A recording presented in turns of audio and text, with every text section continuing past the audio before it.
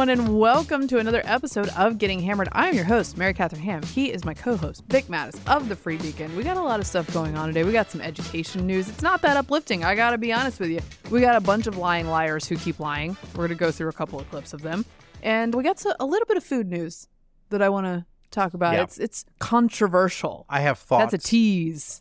Controversial summer taste. The taste of the summer. We'll get to that in a bit. How's it going, Vic?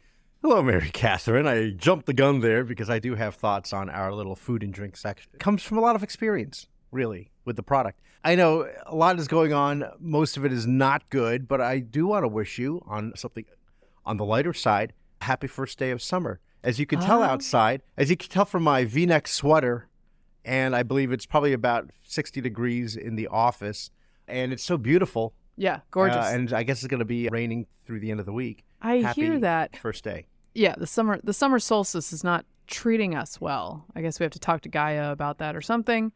I love the summer solstice. I am a big deal. I treat it as a big deal. I'm not Stonehenge big deal, but I recognize this is the longest day of the year. Mm-hmm. And every day after that gets shorter. Oh, until see, that December. makes it sound... Like now, I know it sounds yeah. down. And so I always try to spend as much time when possible outside, and that was not the case yesterday because this weather's been terrible. I will share really quickly my favorite summer solstice, I think, ever. And it just happened by chance. I was living at the Kennedy Warren in the apartment up in D.C., and I said, well, it's the summer solstice. I got a book review. I'm working on some piece. Let me go up to the roof deck and just read there because the sun is shining. It's great. I go upstairs.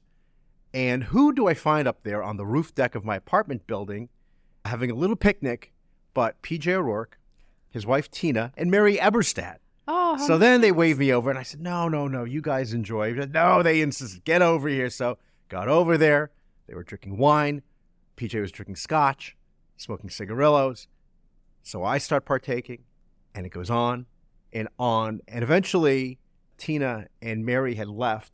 And I told PJ, I said, let's take an intermission. I got my own bottles. I didn't have much of a bar back then, but I did have a scotch that a good friend gave me for our wedding when we had just gotten married. And so I said, let me bring that up. He had an Oban. I brought my Macallan, and both bottles went to below the halfway point. Gosh. So basically meaning a bottle.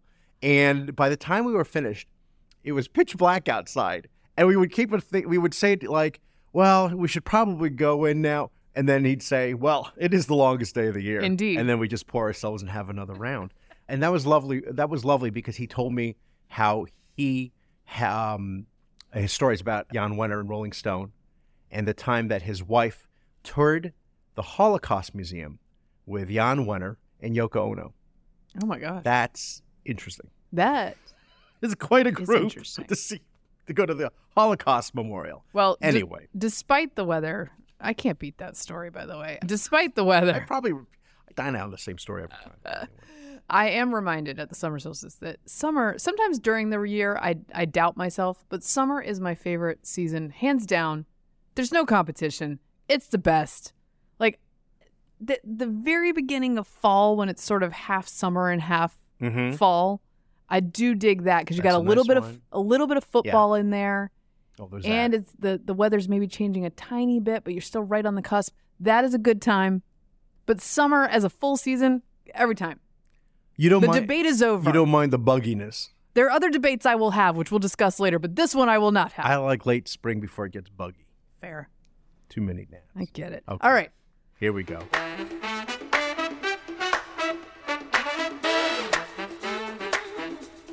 I got some trash to talk today. Let's Vic. do it. And let's start with the trash about Hunter Biden. Yeah. I wrote a piece for Outkick. Nice. Not about his other legal troubles, okay? We've heard a lot about those this week, about the gun charges and the tax evasion, all of which he will neither go to trial nor go to prison for. He'll probably pay small fines and then be moving on with his life. Slap on the wrist. Great for him. Very excited. I did a little deep dive on the child custody case. Oh. And I got to tell you, Vic, I've paid attention to politics for a long time, and there's a lot of trash out there. This conduct from the Biden family, Hunter principally, is heinous. Do tell. Let's just go over the facts. Hunter Biden fathered a child with a stripper he met in Washington, D.C. in 2017. At the Empire Club. Not that I know it. This I'm was- just saying. On M Street. I'm glad that's the detail you had. I did not, on my deep dive, I did not find that detail. But Vic is filling in the gaps, Not so to be speak. confused with Camelot. Thank you. Not to be confused with Camelot. So he met her here in 2017 and had encounters with her. Yes. This is, by the way, as his longtime marriage to Kathleen, his mother of his older 3 kids, was unraveling, but he was still married to her, I believe. He was also carrying on an affair with the widow of his recently deceased brother. Hallie. So this Yeah, is yeah. all happening at the same time. That's how this classic love story begins. He fathers this child in 2019, or at some point after they met in 2017. In 2019, the mother of the child goes to court to try to get child support payments from Hunter Biden.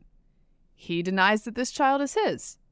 He stalls for almost a year until the beginning of 2020 and will not until he is ordered to take a DNA test. At which point we find out indeed the child is his and he has to start paying support payments. Since then, he has gone to court many more times to A, get his child support payments reduced for the child that he denied, and then also to prevent the child from using the Biden name. Yeah. The mother of the child had wanted to give the child this name because she says it's synonymous with sort of high education and powerful family, all of which is true. It's also synonymous with the Bidens, so it has upsides and downsides, but he doesn't want her to use that name. So he's been crying poverty and flying to the Arkansas courthouse in a private jet. Yeah. That's like $50,000 a flight. I'm sure it's an in-kind donation, one of those coincidental overlaps of interest with his father's Right. donors in him. So on a PJ into town to plead poverty and how he can't pay these child support payments and they need to be lower. He also has a $800, $900 an hour lawyer. Yeah. He's got several lawyers, several power lawyers, including Abby Lowell. Mm-hmm. It doesn't come cheap. And so he's fought her for several years on this. And I am just astounded at the lack of interest in this story, which is very sort of like a torrid story. There's a lot of sexcapades. There's a lot going on here. Now, I also think it's important to note this. Remember, we always hear about Hunter Biden that he is an addict and that therefore we must have compassion and empathy for him. That is something that Hunter himself reminds us frequently. And even now, the framing by the New York Times and others about his plea deal, Peter Baker wrote a piece for the New York Times. It's like, this is a gaping wound for the president, and it is very sad, and he remains supportive of his son. Great. I'm glad he's supportive of his son. He should be supportive of his son, although his son did do wrong things, unlike the president claims. All of this fighting against claiming his own daughter, who is biologically his, we have followed the science, so to speak, happened in his recovery era. It didn't happen in his active addiction era. Right. Furthermore, Vic, It was a way to I just found this part out. of the therapy, by the way. I just found this out. It's not like he has 3 older children by his original wife, and then there's this one love child, and right, there was a mix-up, and we weren't sure it was his. No. Shortly after he has Navy Joan, which is her name, That's right. with London Roberts, he then remarries after meeting a South African filmmaker in L.A. 6 days after he met her. He That's very married clear. her, and they have a son together. That son is some 18 months younger than his sister, Navy. He's been at the inauguration. He's been at the White House Christmas tree lighting. He has a stocking on the White House mantle. Yeah.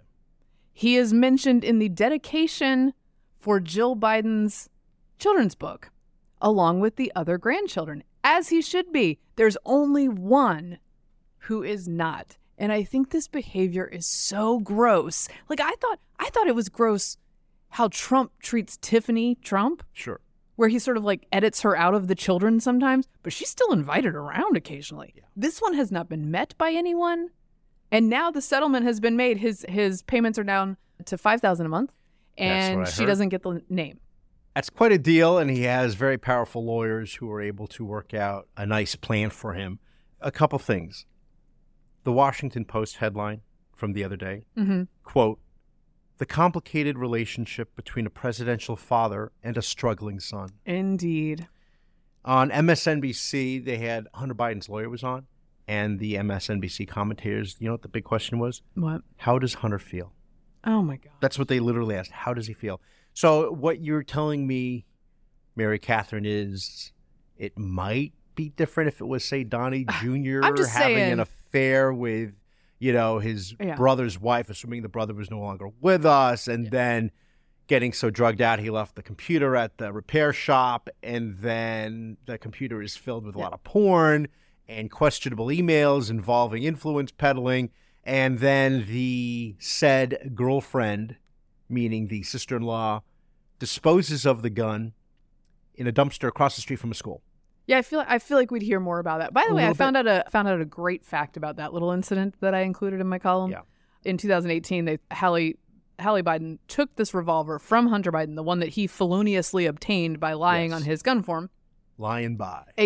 Yet another gun crime that no one on the Democratic side cares about right now. Anymore. She threw it in a dumpster across from a school. It briefly went missing until someone who foraged in dumpsters on the regular found it and returned it somewhere. Okay. Yes, a man was looking for the AIDS FBI's bottles and cans. Right. FBI's out there looking for it. The Secret Service got involved trying to find this gun. When Hunter was called to the scene, and this was during the addiction era. When Hunter was called to the scene for questioning, he pointed to two Latino grocery store employees nearby and said they were suspicious and, quote, probably illegal in an attempt to once again evade responsibility. That is a real story that happened. It's just astounding. I must have missed this. No, and I then must have missed the just this reporting week, in the Times. in on reporting NBC. about Hunter's various troubles. Yeah.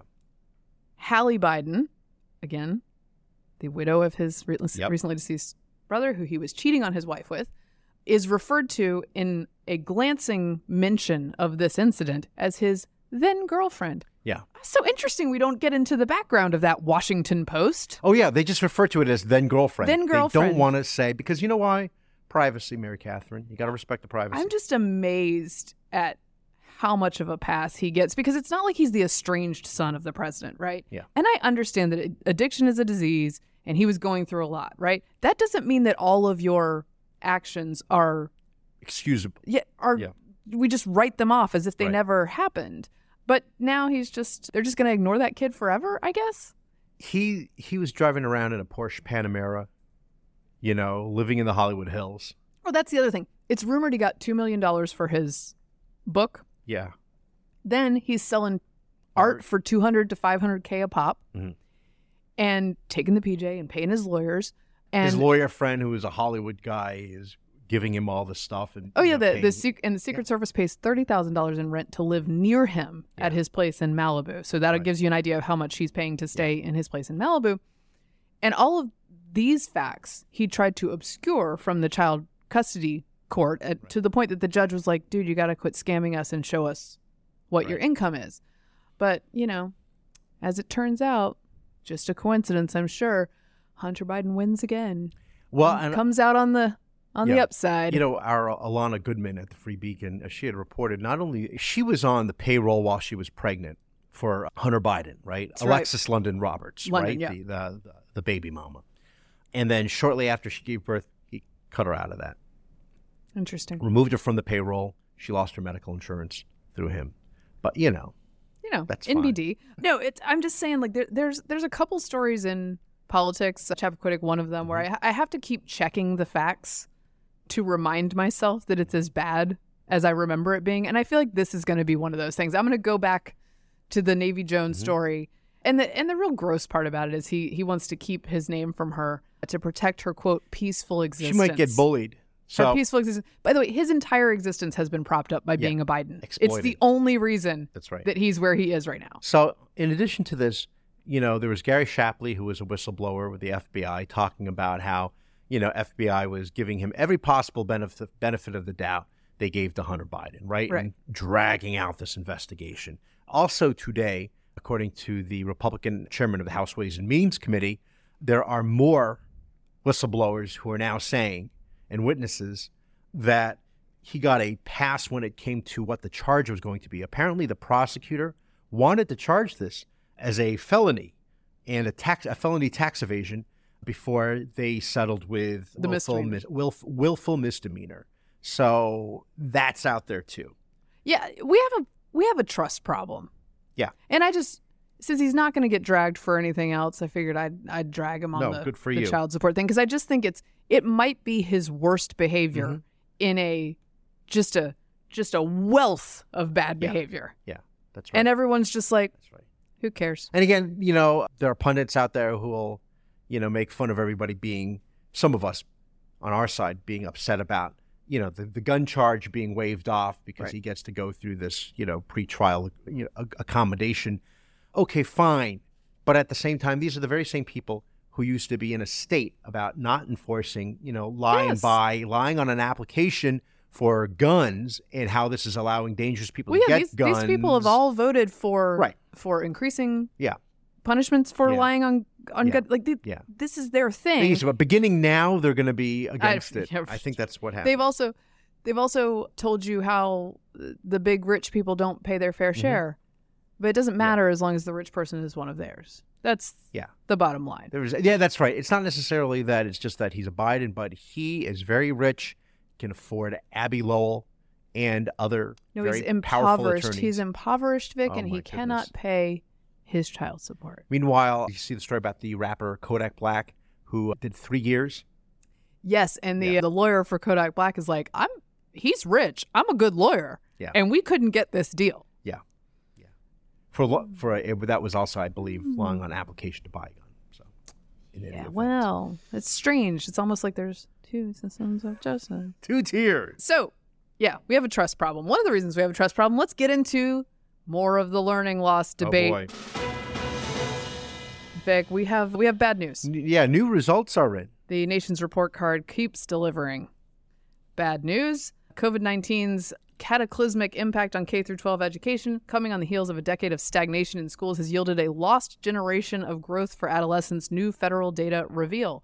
Wednesday's publication of scores from the National Assessment of Educational Progress, which is colloquially called the nation's report card, America's most prominent benchmark of learning, shows the average 13-year-old's understanding of math plummeting back to levels last seen in the 1990s. Struggling readers scored lower than they did in 1971, when the test was first administered. Gaps in performance between children of different backgrounds, already huge during the Bush and Obama presidencies, have stretched to still greater magnitudes. As usual, this was a real big loss for equity. Equity hit hardest in the closing of the schools, for which no one is actually paying a price. I feel like it might be time to point some fingers. They're not even. It's not even that they're not paying a price. They're getting promoted in some cases. Oh yes, Randy Weingarten got a new gig. She did. There's a Department of Homeland Security panel or advisory board for campus safety, and she's on it. Well, it was an innovative way to keep bad things from happening on campus by having no campuses open. Campus. You could exactly do that. Right.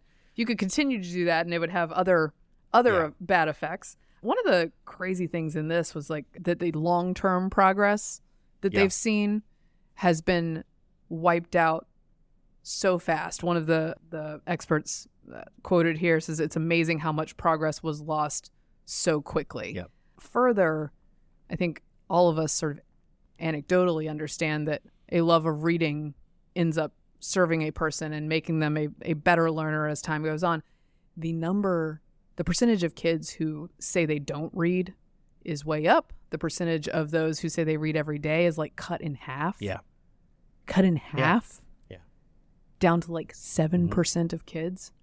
Multiple factors. There are multiple factors, but obviously not good. One of them is the pandemic. So it's great how they're rewriting history now. Miguel Cardona, the Secretary of Education, basically saying, of course we knew that the pandemic would have this terrible effect on kids. We're not blind. And he said, quote, "It will take years of effort and investment to reverse the damage, as well as address the 11-year decline that preceded it."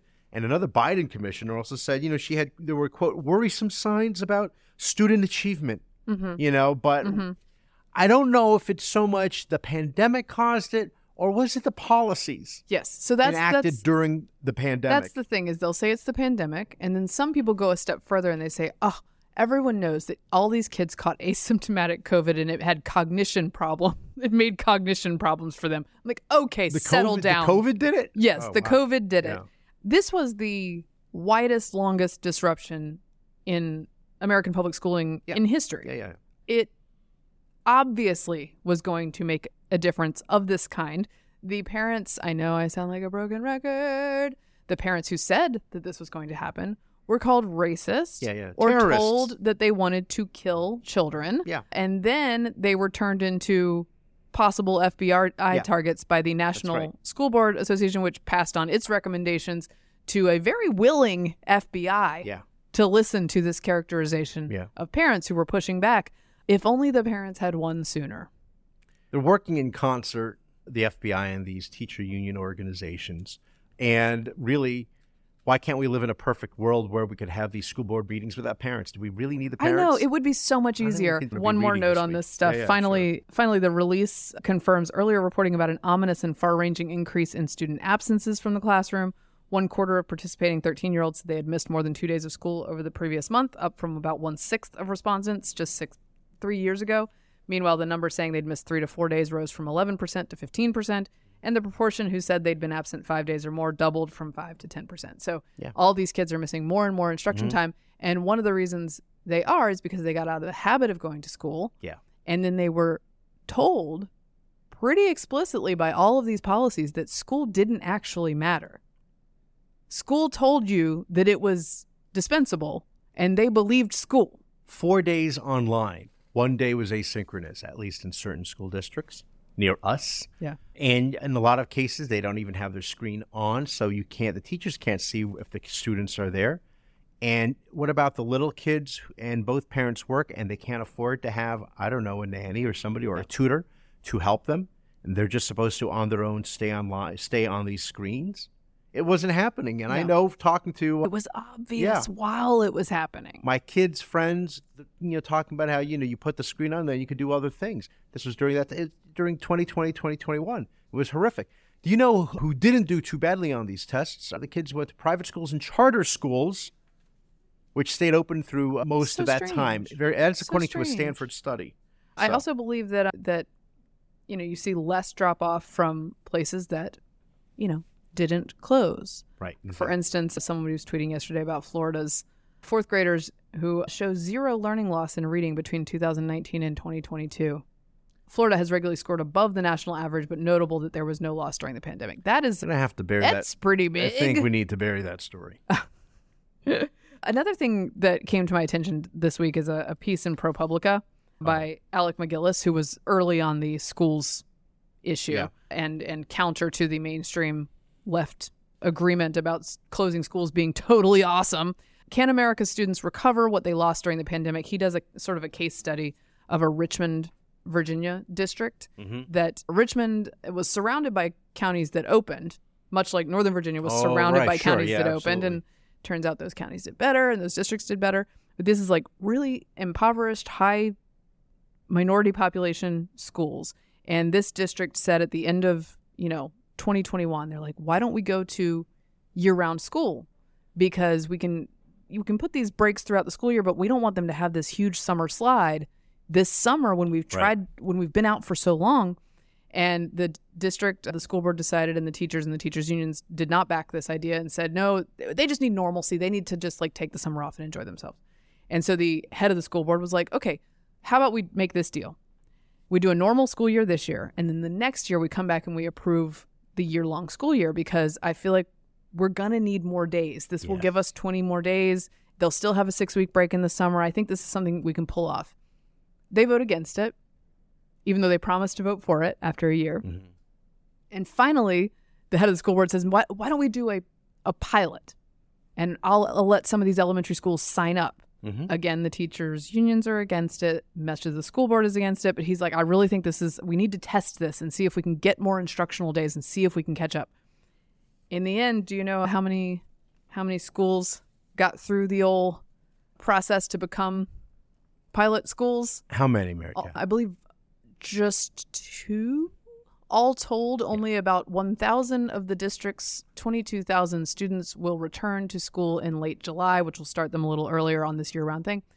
That's not going to help very much. No. Now, I hope it helps those students. Yeah. But that's 2 years, 2.5 years of lobbying and work to get this 1,000 students out of into a 22,000. pilot program that would give them more instructional time. And by the way, is fully funded by all the $190 billion that went out to schools to solve this problem. So there's no funding problem. 54 schools, 1,000 children of 22,000 allowed into this pilot program after all that work. And one of the school board members who voted against it closed this piece by saying, learning loss is largely a subjective term. Working to standardize our kids at any point in their learning process is an artificial exercise. So we experienced this pandemic and some of our students aren't performing as well from a standardized perspective. Characterizing it as learning loss looks at it from a deficit perspective. We should be looking at it as where we are now and go from there. That's right. Can we just just nothing. What she said is nothing. Don't look back. Let's look forward, because if you look back, you're going to find out we made a lot of mistakes. Yes. So let's not do that. Again, the please. time for pointing fingers is here. Yeah. It is here, guys. Yeah, there's a point to the accountability and trying to hold them accountable. Yep. So, but the problem is you don't fix the problem unless you hold someone accountable. All right. So that's my uplifting news for you guys today. That is a good piece, by the way, the ProPublica piece. So check it out. As opposed to ProPublica's investigation of Samuel Alito. Which we can get to another next time. This is why I pick my reporters. Alec McGillis, I appreciate.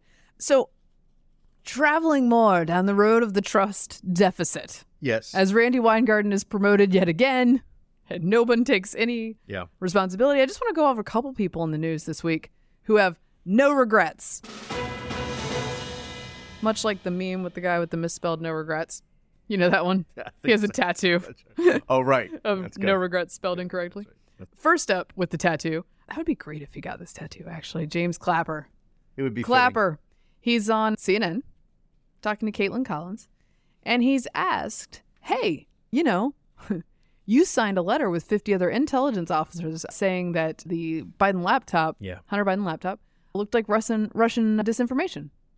Do you have anything to say about that now? Let's hear a little bit. You said that you had no proof it was Russia and that you were raising what you said was a yellow flag later on. But do you regret signing that letter in the wake of how things have transpired and where things were today and how Republicans in Congress are using that letter? By the way, I love that you have to get around to the weaponizing. The Republicans are weaponizing. Yeah. It's not that he lied along with 50 other intelligence officials. It's that Republicans are taking issue with the lying. Well, to answer the question, no, I don't regret it. I thought at the time that was appropriate to sound a warning about watch out for the dark hand of the Russians. And in my case, this is on the heels of what I saw the Russians do in 2016 to interfere and influence the outcome of our election. So I thought it was appropriate. I thought the letter was appropriately caveated by acknowledging we didn't have any direct evidence. And to this day, I still have not seen any official results of a forensic analysis of that laptop as to whether or not in some way the Russians messed with it. Did you catch the standard at the end of that clip for this laptop? Yeah, you can't prove a negative. Right. If you don't prove that the Russians didn't mess with the laptop, he's in the clear. How do you know they didn't insert some language about the big guy? It should be disconcerting to everyone that he was head of an intelligence agency. Yeah, head of DNI, and this is his thought process, really? As they say in Team America World Police, this is very bad intelligence. Very bad intelligence. Okay? It's, you know, everything about this is a scandal. The letter's a scandal. Everybody who signed it, the people who pushed it, the journalist who got spoon-fed the story. Yeah.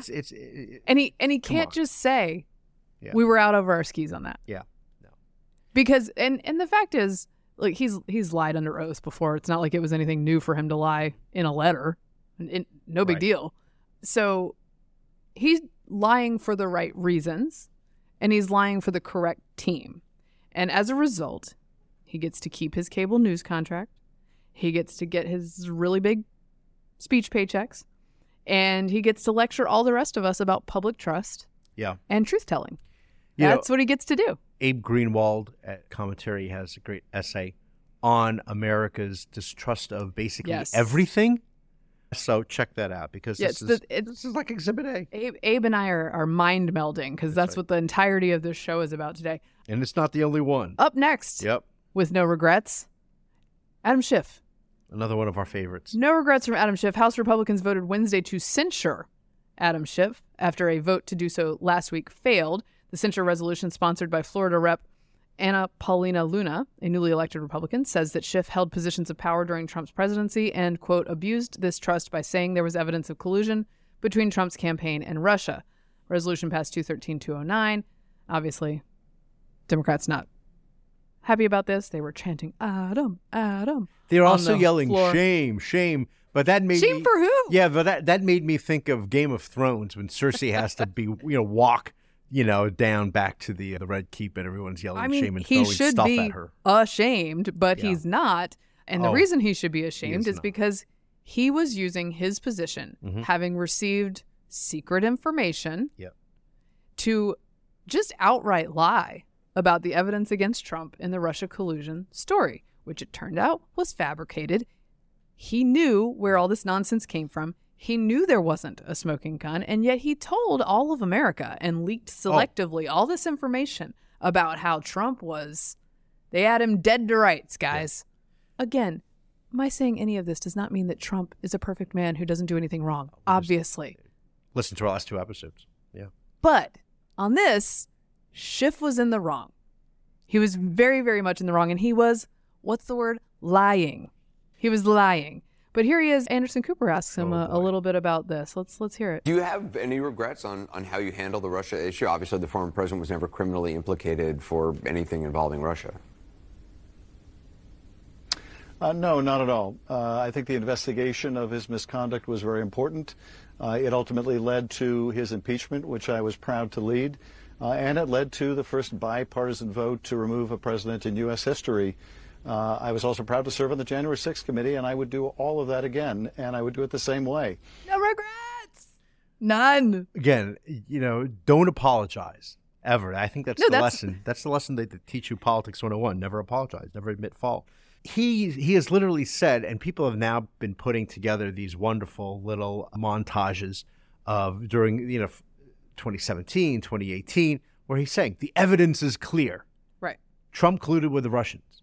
And now that we know Hillary Clinton really played a role in getting this whole thing going, and that there are other Hillary Clinton aides like Charles Dolan who were interviewed, they seem to not care about that. And Right. Schiff, I wouldn't expect him to be, eating his humble pie, as they say, because he's also now running for Senate in California.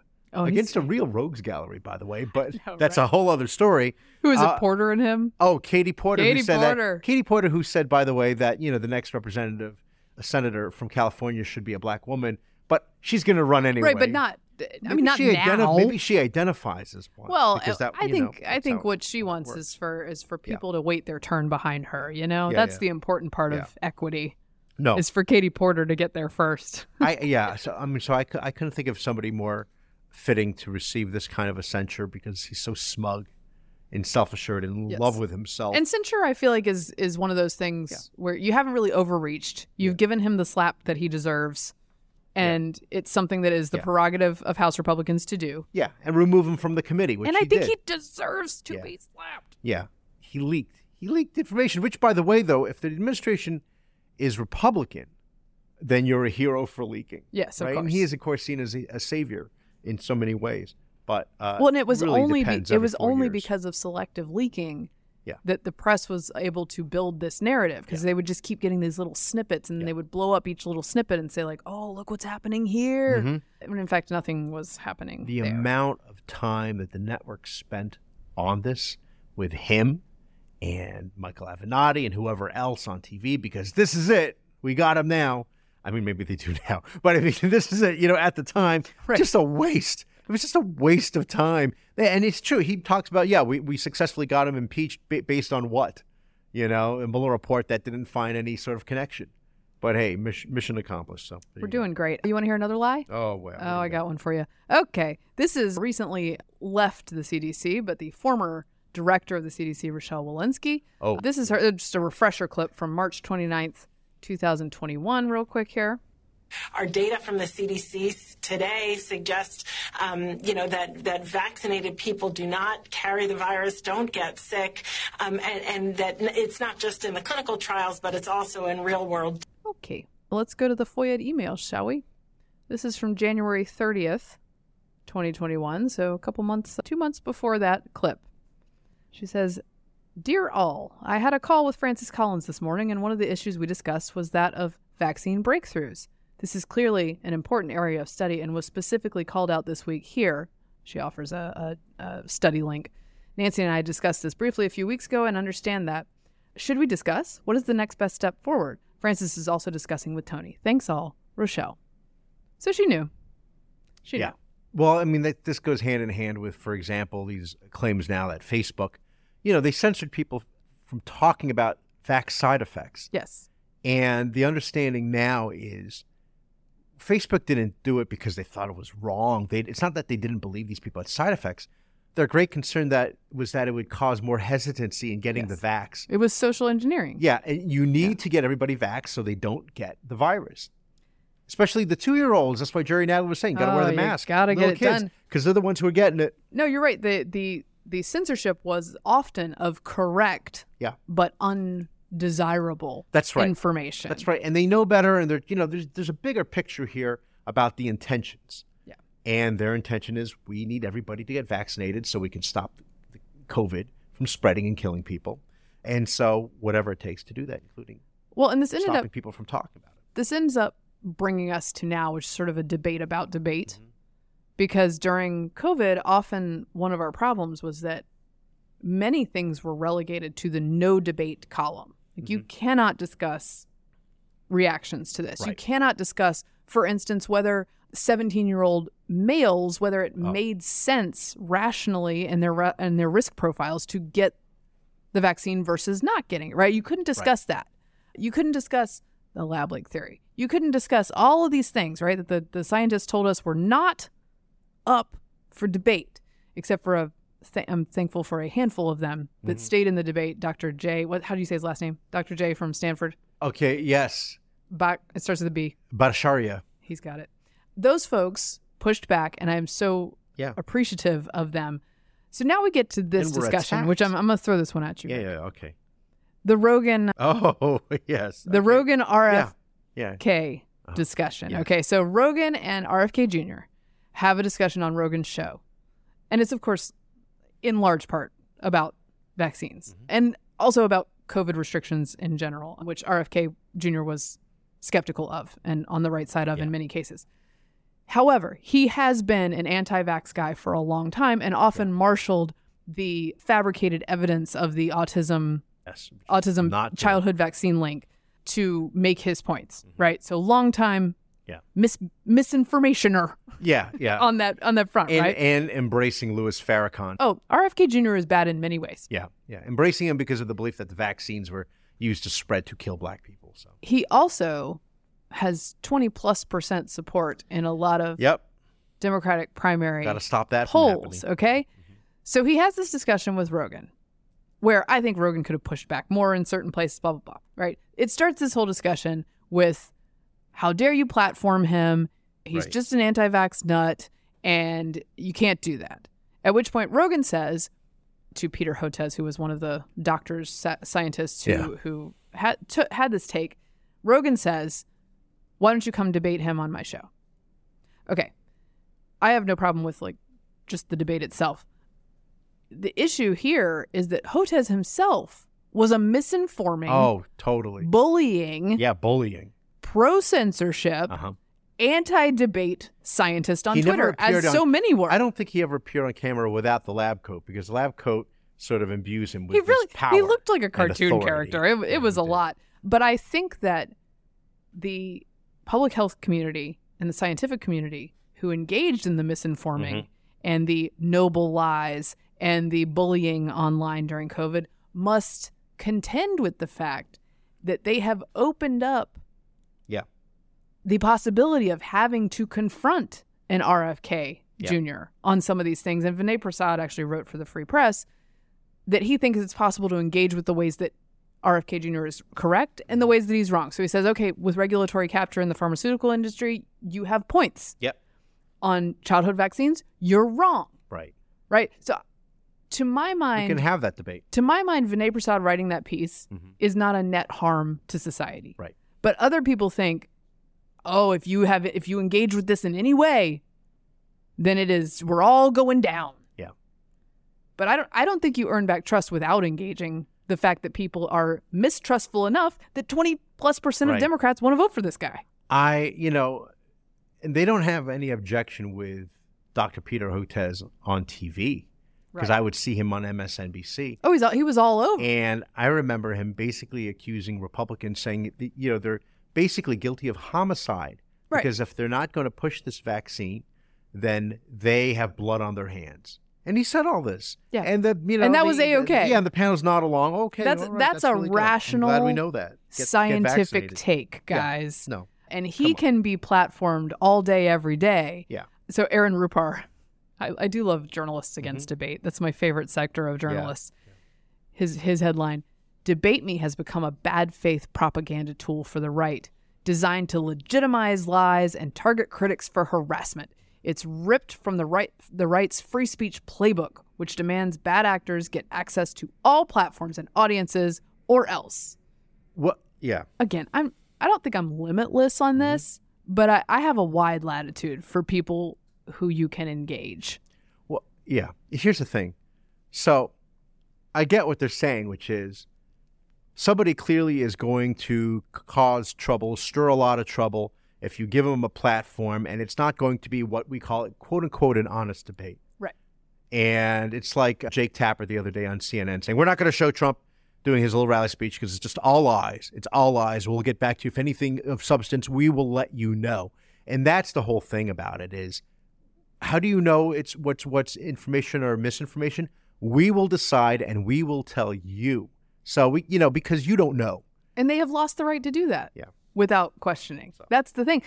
A couple of years ago, I would have been probably closer to the other side of this argument. Sure.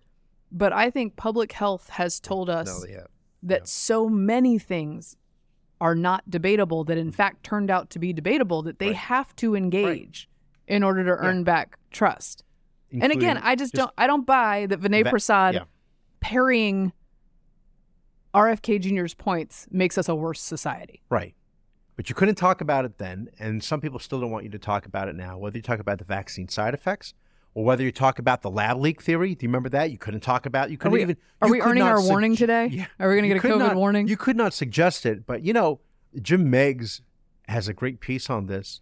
I think it's in commentary, where he talks about the experiments regarding coronavirus dating back to 2012 between Chinese scientists and a scientist from University of North Carolina, and how they were like, you can splice these viruses. My home state really holding it up. They were its helping part each here. other along, and they were like, Yeah. you could splice these viruses, and you could add this spike molecule, and this way you can infect humans with it. And then they realized at some point in the papers that they had written, this is kind of dangerous. Yeah. And maybe we shouldn't be doing this. And then these Chinese miners got sick in a cave in 2015, and then the People's Liberation Army got involved. The research said, we got to figure out what this is in the bat guano, right? Yeah. And this and so then all of a sudden they are working on this at the Wuhan virology lab. Right. This is not a conspiracy theory. This is all fact. It's reported in the Times of London. This really happened. But if you were to suggest this 3 years ago, oh my goodness.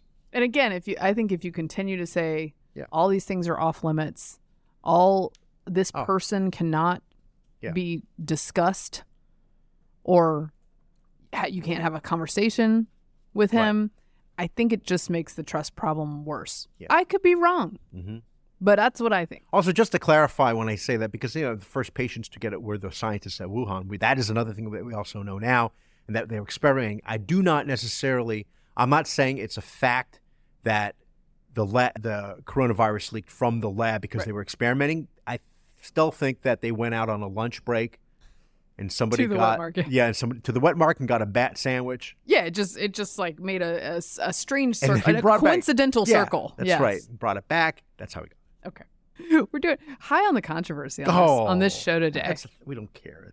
We don't care anymore. So Riley Gaines was on the Hill this week. Man. I do want to play one clip from her.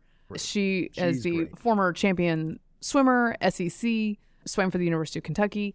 In fact, swam against Leah Thomas in her senior year and tied with Leah Thomas in her event, then was not given the trophy because they didn't have an extra trophy, and the powers that be decided it would be incorrect to deprive Leah Thomas of a trophy, but totally fine to deprive Riley Gaines of a trophy. Again, we know what's more important. So now she's talking to Congress about this, and one of the things she notes is that she and her fellow female swimmers were not briefed about being in a locker room with Leah Thomas. So I want you to listen to this.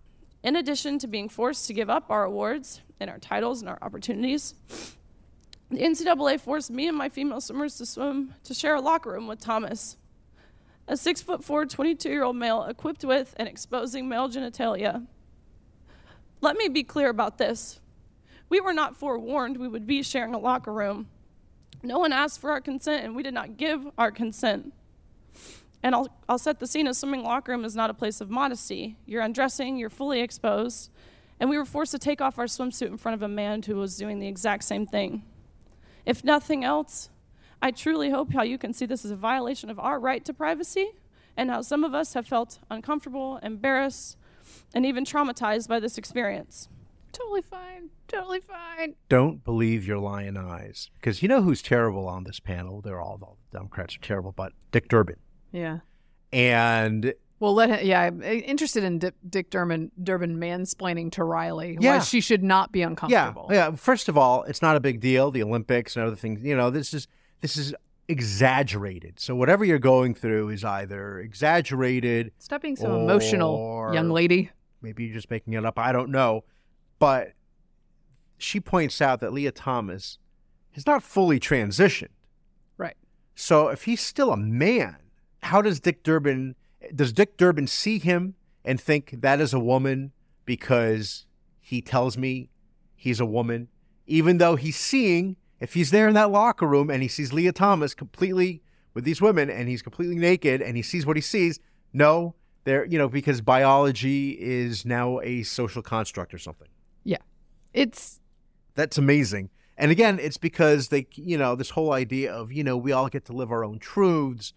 This is like the end result of this moral relativism. But we're also It's in really the age awful. of consent, are we not? Mm-hmm. We're in the post-Me Too emphasis on consent for everything. And Gaines is saying, no one sought my consent here. No. And in any other context, this would be considered a problem. Well, I mean, and the Durbin argument is to think about all these poor trans kids and, what they think. And she's like, well, what about the rest of us girls, biological girls? Do we have a say in any of this? So, what she also said in that clip, by the way, is she went to talk to administrator or staff about how did this happen, that he's there and we have to change in front of him. And the staffer had told her, according to Riley Gaines' testimony, they said, we were able to get around it by saying that the bathroom is now unisex. Great. So there's great for me. Great for her, them, and also the acknowledgement that, we know that this person is different. Yeah. Even though he tells us, but you're not supposed to, you are supposed to believe whatever it is they tell you they are. In the moment. That's what they are. Also, an expert Democratic witness said when asked, basically, could Serena Williams beat male tennis players? She says there's a news article about men that think they can beat Serena Williams in tennis. Never happened. And it's just not the case. She is stronger than them. Here's Riley Gaines again. How many female members of the NBA do you see? Well, I can say that, there's been this news article about men that think that they could beat Serena Williams in tennis, right? That they think that they could actually score a point on her. And it's just not the case. She is stronger than that. What's your experience, Ben? Male, female? Both Serena and Venus lost to the 203rd ranked male tennis player, which they're phenoms for women. Without trying, she says. So the other people providing the testimony, as you had just mentioned, saying that, there's no way a man can beat Serena or Venus Williams. Certainly Serena Williams, who obviously is in many ways is better. They just don't do their homework, or they just don't care, or they're just looking the other way. I think it's just fiction. It's really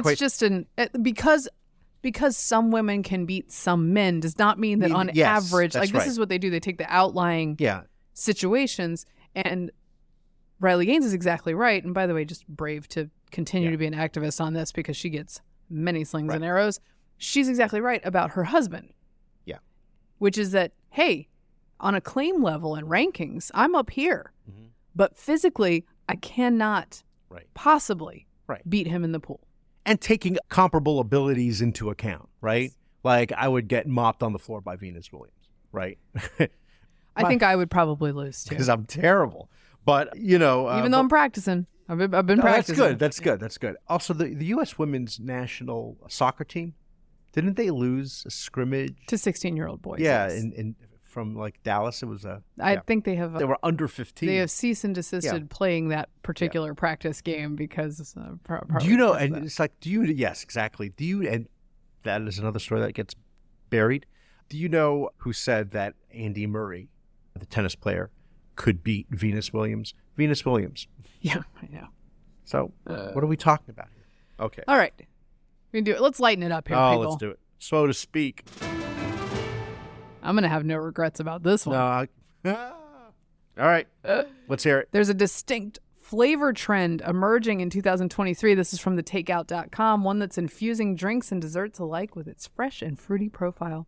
Peaches are front and center in summer's most exciting limited time offerings. And let's take the most important one, which is Busch Light Peach. Available for a limited time, the lager has a 4.1 alcohol volume. 4.1% alcohol volume is the latest innovation to follow Busch Light Apple, which ended its run last year. How do you feel about Busch Light Peach? I have to control my emotions on this. So first of all, you know, the owner of Anheuser-Busch, AB InBev, right? I don't know if he still is, Carlos Brito. He was the one who sort of had this idea for things like Bud Light, Lime-A-Rita, right? Those kind of drinks, like you're fusing flavors. And to a certain extent, it works. But to give flavor to Busch Light is like putting lipstick on a pig. We're not even talking about flavor. First of all, I personally like beer that tastes like beer. But we're not even talking about finding a flavoring for Budweiser, the king of beers, or Bud Light, the trans child of Budweiser. You know, we're talking about what I drank in college because it was cheapest. And I remember thinking, when I am old enough to live in an apartment and we can have our own kegger, we're going to get some fancy beer like Killian's Red. Remember Killian's Red? Oh, man, we're getting Killian's Red. And then we had our party.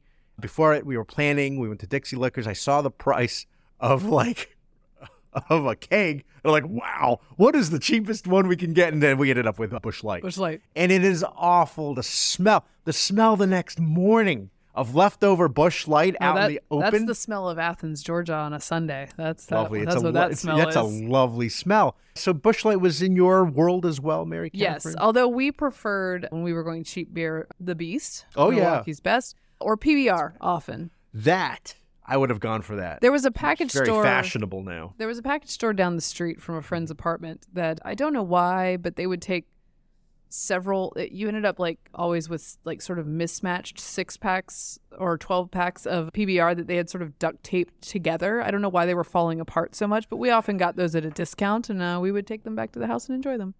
You know what we would do? You always want a duct taped 12-pack. That's reassuring. Of course, there are no labels on the kegs. So when you would have a party, they don't know what's in the keg. But we know what we would do? We would actually take... And rare is a college student with a palate that can really identify. No. I couldn't even put the tap. I have to get somebody else to put the tap, install a tap, one of my housemates. But we would take bags of ice, stick it on top, and then people would ask, oh, what's the beer? We'd say, oh, it's Busch Ice. Like Molson Ice? Remember Molson Ice? Yes, Busch do. Ice. I would try Busch Light Peach. I am guilty of drinking Bud Light Lime. I like a little flavor in my beer. I'm not mad at it. Doing it. No. But I do not like too much flavor. There are certain ones that are too much, but I like a little hint. Are you pumpkin spice? Do you do the pumpkin spice beer? If I drink a pumpkin spice in the fall, it has to be a very nice beer. In the summer, I like my flavored beers to be crappy beers. In the fall, they need to be nice beers. The weather. I don't know why. No, because the weather affects it. No. It's a light beer is drinkable in the summer. It's a day drinking thing. Anyway. In the fall, I can handle something a little bit more robust. Okay, well, get yourself a drink now. These are the rules. That's right. Okay, we need a drink now. That wraps up this episode of Getting Hammered. Remember, you can subscribe to us on iTunes, Google Play, and Stitcher, and you could follow me on Twitter at Victorina Mattis. I'm at MK Hammer on Twitter, at MK Hammer Time on Instagram, and you should follow us at Getting Hammered Podcast on Instagram, where you will see all sorts of sometimes flattering and sometimes unflattering and sometimes controversial clips of us chatting about the news. Thanks for being with us. Thanks for getting hammered responsibly. This has been a Nebulous Media Podcast.